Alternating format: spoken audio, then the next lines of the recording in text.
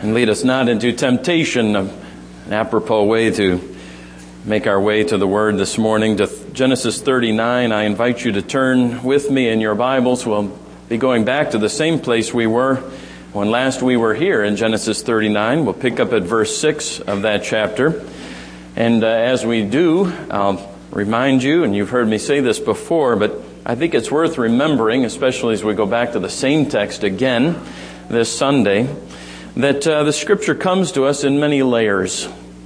And virtually every text in the Bible has some different strata of meaning, different levels of teaching and of application in every text. On the level of redemptive history, for instance, we have the unfolding of God's purposes to bring about and to purchase a people for Himself. But then in the same text, on another level, there may be also some important lesson for us, some wisdom, some exhortation or instruction for us as well. Genesis 39 just happens to be a wonderful example of just this sort of text, so rich with meaning that one or even two visits to such a text in a series like this simply are not enough. I could not leave this text behind without setting before you one of the most important lessons of it. For here we have in the Bible one of the clearest examples, teaching by instruction, teaching by example, that is, of how a saint, how a child of God must resist temptation. Now you remember that Joseph has been sold by his brothers into slavery, and that sale was just the first, actually another among a string of providences that would bring Joseph to the house of Potiphar. Joseph rises in stature and in authority and in power in Potiphar's house, but he has not gone unnoticed in the meantime by Potiphar's wife. We pick up then in the middle of verse 6 in Genesis 39, but first to prayer. Our Father in heaven, as has already been prayed this morning, your Spirit must open our eyes to receive your word. But also, as we have been reminded and offered up to you in prayer this morning, what a powerful word this is. The power of God Himself when your Spirit illumines and applies the same text that He has inspired, even thousands of years ago, that you have preserved for us to this very day. Speak to us, we pray, Father, for your servants are listening. We ask it in Jesus' name. Amen. Genesis chapter 9 and verse 39, verse 6, in the middle. Now Joseph was handsome in form and appearance. And after a time, his master's wife cast her eyes upon Joseph and said, "Lie with me." But he refused and said to his master's wife, "Behold, because of me, my master has no concern about anything in the house. And he has put everything that he has in my charge. He is not greater in this house than I am. Nor has he kept back anything from me except yourself, because you are his wife. How then can I do this great wickedness and sin against God?" And as she spoke to Joseph day after day, he would not listen to her, to lie beside her, or to be with her. But one day, when he went into the house to do his work, and none of the men of the house were there in the house, she caught him by his garment, saying, "Lie with me." But he left his garment in her hand and fled and got out of the house. The late Dr. James Boyce related a story he himself received from another pastor several hundred years ago on the island of Cape Hatteras off of the shore of North Carolina. There were men whose business it was to get ships to run aground just on the shoals just off of the island. These men were wreckers, and they made their living by gathering up the parts and cargo of such ships. With a lighted lantern fastened to the head of an old nag, a horse. These men of Nag's Head, for that was the name of their village, walked up and down and back and forth. Out at sea in the darkness of the mid-Atlantic night, ships that were searching for a passage past the islands would mistake that bobbing light for a stern of a ship that had supposedly found safe passage. They would turn inland and run aground on Diamond Shoals. In the morning, the wreckers would come and gather the timber for their new houses and utensils for their kitchens and money for their purses. It was a thriving business. In fact, even now, visitors to Nag's Head are shown old houses purportedly built with and furnished with the material taken from more than 2,300 ships that perished off this coast, either by accident or by treachery. Now, I went to the Nag Head's official website, and it says that the truth of that account cannot be substantiated. Dr. Gilbert may substantiate it for you, not because he was there, but because he might be better able to tell you. But I can tell you this, Christians, there are wreckers who are busy about seeking your demise, your shipwreck. There are wreckers who desire to have you and to take you and to destroy you. They are three, we say traditionally in the church. They are the world, the flesh, and the devil. And by world, of course, we don't mean a round globe that makes its orbit around the sun, but rather a system of thoughts, of values, of principles, or lack of them. By the flesh, we don't mean merely the body, but the body as it is under the influence of sin. We call flesh all that is in us that seeks to lead us astray and into disobedience. And we know of the devil. He's described in Scripture as a roaring lion who seeks to devour us. The Apostle Peter tells us to resist him, firm in your faith, knowing that the same kinds of suffering are being experienced by your brotherhood all throughout the world. Now, we're not told directly which of these three or what combination are at work in this history in Genesis 39 in the house of Potiphar. There is certainly the world. Potiphar's wife is simply acting as the world acts, reaching for that for which the world reaches, living according to the world, for she is not only in the world, but of the world. And then none of us, not a single healthy male among us anyway, can doubt for a moment that Joseph's flesh rose up within him to make this a sore temptation for several different reasons.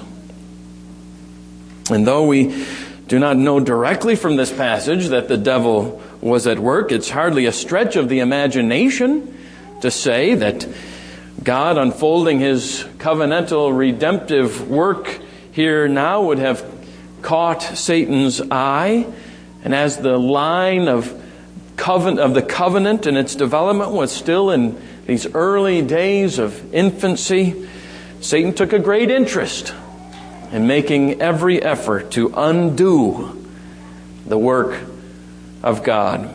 All three wreckers were there, or at least represented in the home of Potiphar that day. And here's the interesting point. Those same wreckers seek your demise today, Christian. Sometimes alone, often in conspiracy with one another. They are, as we sing sometimes, they are raging thy steps around, striving, luring, goading into sin. We call this dastardly work temptation. And that's exactly what it is. It is that enemy that every one of you must face every day, every hour, indeed every minute. Temptation is constantly with us at every turn. And those of you of a more sensitive spirit, you who are mature in the faith, know this best. Temptation is incessantly at your heels and in your faces. There are temptations like this one that Joseph faces here, sexual temptations. I needn't tell you that we are living in a day and time and place that is sexually supercharged. From things that were once, even recently, innocuous, billboards and television advertisements, to the overt appeals to the mind in television programs and movies and magazines and websites, and to the body in the workplace and even on the street corner. Sexual temptation rages in America today in ways it has only raged in other countries and in ancient cultures. And it is getting worse at the moment. But sexual is only one species of temptation. There are thousands of others. There is the temptation to laziness. There is the temptation to the hatred of others and the maintaining of a record of wrongs. There is the temptation to pride, to gluttony, to stealing from others, and even from God, to dishonoring your parents, to desecrating the Sabbath day by using it for work, to using God's name in vain, to coveting. Daily we are tempted to substitute merely good things for excellent things. The appearance of faithfulness for true obedience. We're tempted to waste time and to waste money. And I've only begun to scratch the surface.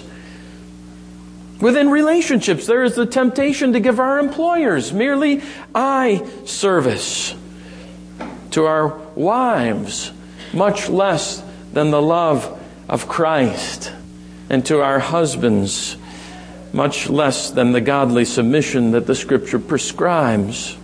To our children, alas, we are tempted to give too little of the things they really need and way too much of the things that they would really do better without. And then there are things that tempt you and do so in a way that they don't tempt me. And things that tempt me, it would make you wonder how I could possibly be tempted by that. Now, whatever your temptation may be, the Scripture tells you, and it tells me plainly, what our course must be. Quite simply, it is to resist. That's the word. We must resist temptation. What that means is that you must fight against temptation. You must oppose temptation. You must withstand temptation and its force and effect in your life. If those things sound war-like to your ears, then that's exactly what they should sound like, because this is war.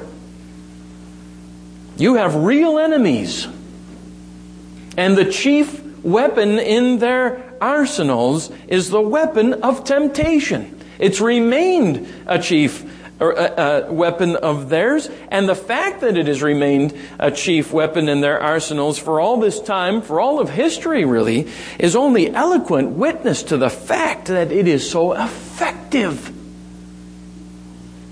in achieving their desired end. Now I say we are at war, and we are. And in war, among other things, two are very important. One is that we understand the enemy and his weapons, and the other is that we must know what is effective at defeating him. First, then, let us understand our enemies, and particularly, let us understand their weapon of temptation. What is it that makes this weapon so effective? Well, we see at least three things that make temptation so strong, so powerful, even in the life of a seasoned Christian, and sometimes especially in the life of a seasoned Christian. First, we see temptation's strength in the fact that it is opportunistic. That is to say, temptation waits for its perfect opportunity to strike. Often, when we are weak, usually when other supports are for whatever reason absent from us, leaving us most vulnerable. Look at Joseph. What do you notice about him? First of all, he's away from home. The support structure of family is gone. He might as well have been 2,000 miles from Palestine. His ties were pretty much cut. And now he was living in a foreign land. You know that phrase, when in Rome? Why not when in Egypt? Do as the Egyptians do. Christians, beware of your vulnerability to temptation, particularly when your circumstances change. Sexual temptation does not come at you with nearly as much strength when you are in a room full of people as it does when you're alone, or even more when you're alone with someone else. It does not come to you nearly as powerfully when you are at home as when you are on the road. You men who travel in your business, you know exactly of what I speak. When removed from some distance from the eye of your family or those to whom you're accountable, for some reason it's also easy to think of God as being at a distance. Sexual temptation does not come nearly as much with as much power to those who are happily married, at least not according to the Apostle Paul, as to those who are single or divorced or widowed, as a man or a woman. Temptation will seize upon just those opportunities. Temptation seizes on the opportunity of success too. Let a person taste some success. Let him be promoted. Let him come into a place of particular recognition like Joseph had. And temptation of all sorts will come rushing in with a great force. All of those arguments Joseph gave, did you notice that? That his master trusted him implicitly, that everything was in his charge, that he was great in Potiphar's house, as great as Potiphar himself, in fact, that Potiphar had not held anything back from him. I say all of those arguments could just as easily have been arguments for Joseph to do this thing, to acquiesce to Potiphar's wife. Christian, watch out for the change of circumstances in your life, even your successes, because temptation is opportunistic. It seizes its opportunity. Second, it is persistent. One of the characteristics of your enemies in the use of this weapon is that they are persistent. Temptation comes, whatever sort of temptation it is, it comes time and time and time again, over and over and over, like Potiphar's wife. Every day, day after day, she tried. It must have been to Joseph like one boxer's blow to the head after another. One after another, day after day, Potiphar's wife took her swings at his head. Most Other men would have been worn thin, would have given in to her persistence. That's how temptation is. Temptation cannot succeed the first time. It will try over and over again. It says, its slogan is, try. If at first you don't succeed, try again. Beware, Christian, of the persistence of temptation. Third, beware of temptation's persuasion. Can you hear the thoughts of Joseph's flesh now? As he feels the touch of Potiphar's wife on his back, on his arm. Can you hear what Joseph's flesh was crying out? You've earned this, man. You've worked hard for this. Hey, you're a grown man. Still you're unmarried. It's only natural. God gave you these urges. Who can expect you realistically to resist? And then those twisted arguments. If you won't give in, Joseph, imagine the scandal. She'll get her revenge, and when she does, imagine how it will reflect on you and on your master. Just give in. It's the logical thing to do. It's really best for everyone involved. Joseph? And then there is that other argument. That argument, by the way, that your session, the very elders of this very church, have heard on the very lips of a person who reasoned the way into sin right in front of the elders, saying, God will forgive me. I know it's a sin what I'm going to do, but God will forgive me later. Know your enemies, Christians, and know your enemies' weapons. Temptation is their favorite and so effective because it is, among other things, opportunistic, persistent, and persuasive. But knowing and understanding the weapon is not enough. You must also, second, resist. In this way, the example of Joseph is especially instructive. Watch now as he resists temptation, and let us learn to do the same. First, Christians, resist temptation with argument.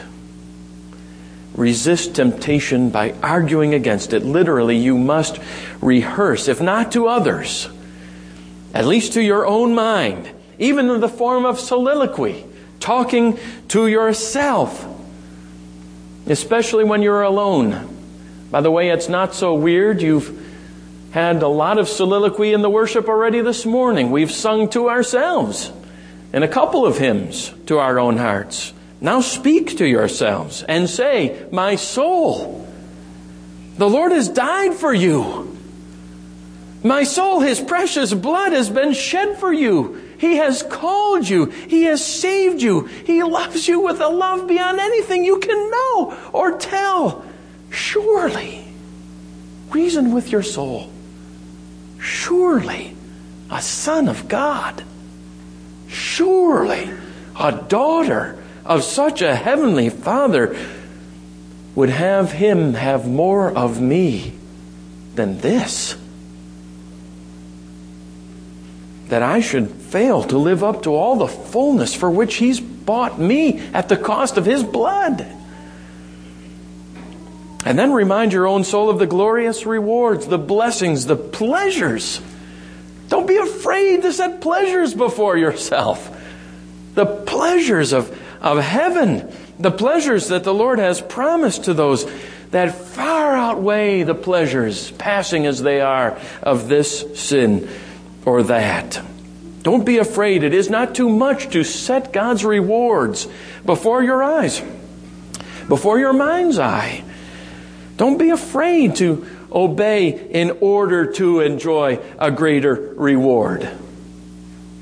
After all, God is always making that very argument in His Bible to you. He's always holding out rewards to you if you will obey. If you will resist, I will give you this. If you will fight, if you will be faithful, this is what will be yours. The joys of a man who loves God's law, if he will love it. The treasures that are stored up in heaven for those precisely who will resist storing them up on earth. The 100-fold reward for those who have given up those things precious to them, not only in this life will they enjoy reward, says the Lord, but in the life to come. Argue the point with yourself. Have an argument with yourself, with your flesh, with the world, and with the devil. One thinks of Martin Luther hurling his inkwell across the room at the devil. Or even better, the one of whom Joseph here is but a picture, a foreshadowing. The one, remember, who in the desert, when temptation seized the opportunity of Jesus' hunger, when it persisted in its persuasive arguments, when it argued even twisting God's own word, the one who argued even more strongly from God's word against those temptations. You can read of that great and heroic conflict this afternoon in Matthew chapter 4. Fact is, for every temptation you face, there are scores of arguments that you can make against it. Some of them are specific to specific sins, like the way this sin will hurt me, or the way this sin will hurt her, or him, or them. Some arguments are as good for this temptation as they are for that one.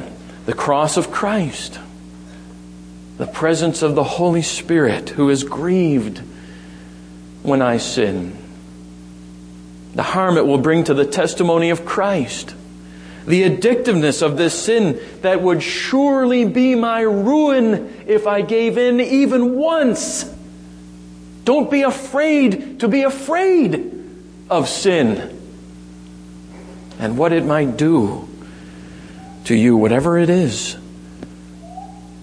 Argue, Christian, against temptation. Argue and supply your own soul with all the reasons why this temptation simply must not, cannot win.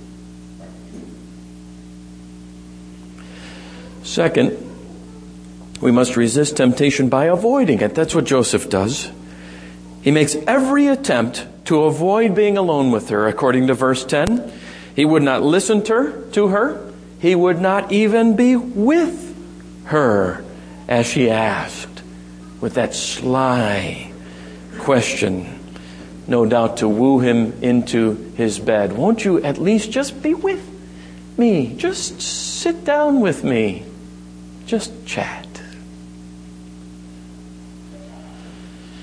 It's so reminiscent of the father's instruction to his son that we've heard both in the occasional adult Sunday school class on biblical parenting, and then in the evenings, Sunday evenings in worship, from those series on Proverbs.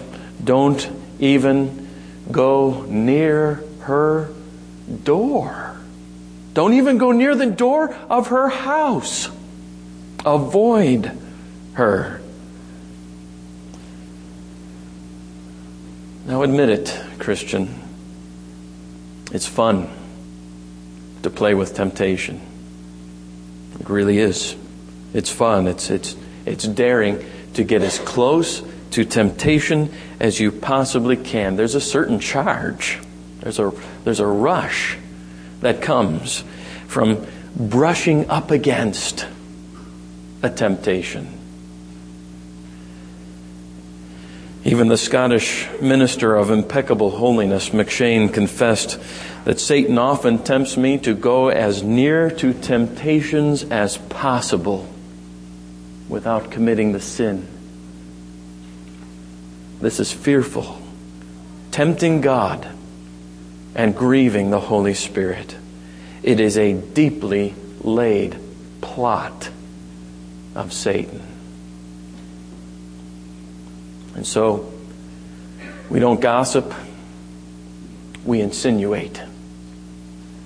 We don't jump into bed, we just flirt a little bit. Or drive by that place that we know will tempt us. We don't lie, we just phrase it in a way that reflects best on us. But in such courting of temptation, we too often fall and become ourselves Satan's and the world's and our flesh's best ally. And in fact, we become our own worst enemy. Remember Alexander Pope's warning in verse. Vice is a monster of so frightful a mien, that to be trusted needs but to be seen, yet seen too oft. Familiar with her face, we first endure, and then pity, and then embrace. So we must resist temptation by arguing.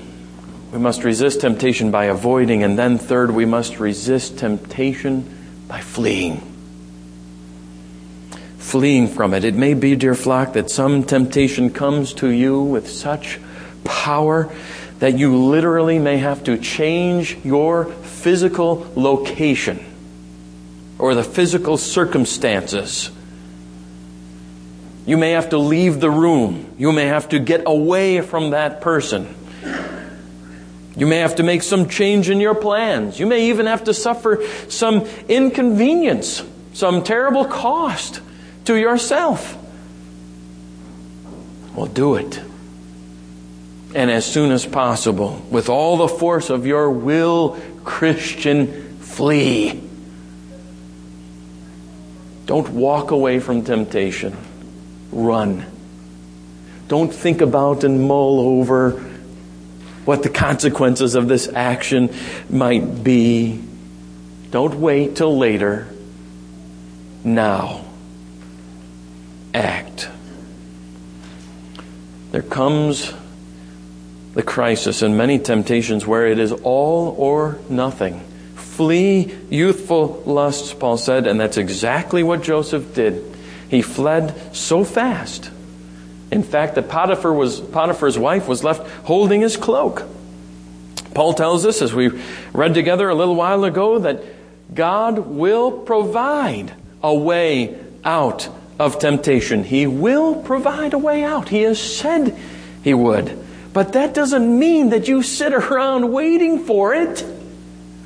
That doesn't mean you dally with the temptation until some door flings open. Run, and God will open the door. He opens the way, but He expects you to get off your bottom and run. Now that may sound like defeat, Christian. It may sound like retreat. It isn't. It is victory.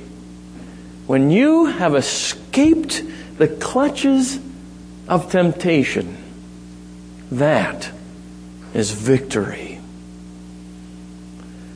Dr. Chappell, president of our seminary in St. Louis, says that among God's most gracious provisions for escaping temptation are feet. Charles Spurgeon even more eloquently said, the best answer to many temptations is a good pair of legs and the King's highway. Now, as we prepare for the Lord's Supper, I'll remind you that earlier in this service, we read together from the law of God in 1 Corinthians 10. We ended with the 13th verse, but the chapter, as many of you know, continues from there. In fact, it goes on to address the Corinthian people on the subject of the Lord's Supper.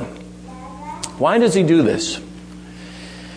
Well, the historical reason is that they had introduced idolatry into the Lord's Supper and thereby profaned it. But Why in this chapter?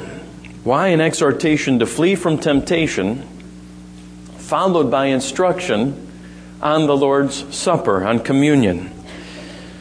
Well, could it be, Christians, that He not only wants us to flee from, but also to flee to? That is, to the Lord, which is precisely what we do here at the Lord's Supper. We enjoy, we bask in the love of God for us. Now, it's hard to imagine a more powerful motivation for obeying the Lord, for fleeing from temptation, for winning against it, than the love of God for us, isn't it? What greater motivation could I supply you than that God loves you with a love unspeakable, with a love, in fact, that would compel Him, our Savior, to do this, to lay down His very life, to shed His blood for you, and in your place to suffer all of the wrath of God that was due you precisely for your willingness to give way to temptation.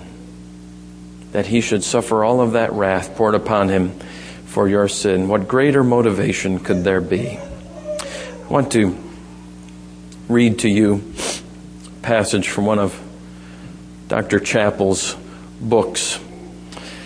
This wonderful account. Several years ago, my wife, Kathy, and a friend gathered up their kids and made a trip to the St. Louis Zoo. A new attraction had just opened called Big Cat Country, which took the lions and tigers out of their cages and allowed them to roam in large enclosures. Visitors observed the cats by walking on elevated skyways above the habitats. As my wife and her friend were taking the children up one of the skyway ramps, a blanket became entangled in the wheel of the friend's stroller. Kathy knelt to help untangle the wheel while our boys, roughly ages 3 and 5, went ahead. When next she looked up, Kathy discovered that the boys had innocently walked right through a child-sized gap in the fencing and had climbed up on the rocks some 20 or 25 feet above the lion's pen. They had been told that they would be able to look down on the lions, and they were doing just that from their hazardous vantage point. Pointing to the lions below, they even called back to their mother, "Hey, Mom, we can see them." They had no concept of how much danger they were in. Kathy saw immediately. But now what could she do? If she screamed, she might startle the boys perched precariously above the lions. The gap in the fence was too small for her to get through. So she knelt down, spread out her arms, and said, "Boys, come get a hug." They came running for the love that saved them from danger greater than they could perceive. With similar love, our Savior beckons us from temptation that would devour us. Through the elements of the Lord's Supper, we are reminded that He knelt down into this world of spiritual jeopardy, spread out His arms upon a cross, and beckoned us to an embrace of eternal love that even now calls us from danger. To gaze upon that act of sacrifice is to measure again the matchless love of Jesus, and by its magnitude to be drawn from the dangers of temptation into the security of His arms. We find powerfully motivating the warning, guidance, and instruction of Him who loves us so. With much wisdom, Charles Spurgeon said, "While I regarded God as a tyrant, I thought my sin a trifle. But when I knew Him to be my Father, then I mourned that I could ever have kicked against Him. When I thought God was hard, I found it easy to sin. But when I found God so kind, so good, so overflowing with compassion, I smote upon my breast that I could ever have rebelled against one who loved me so." and sought my good. Amen.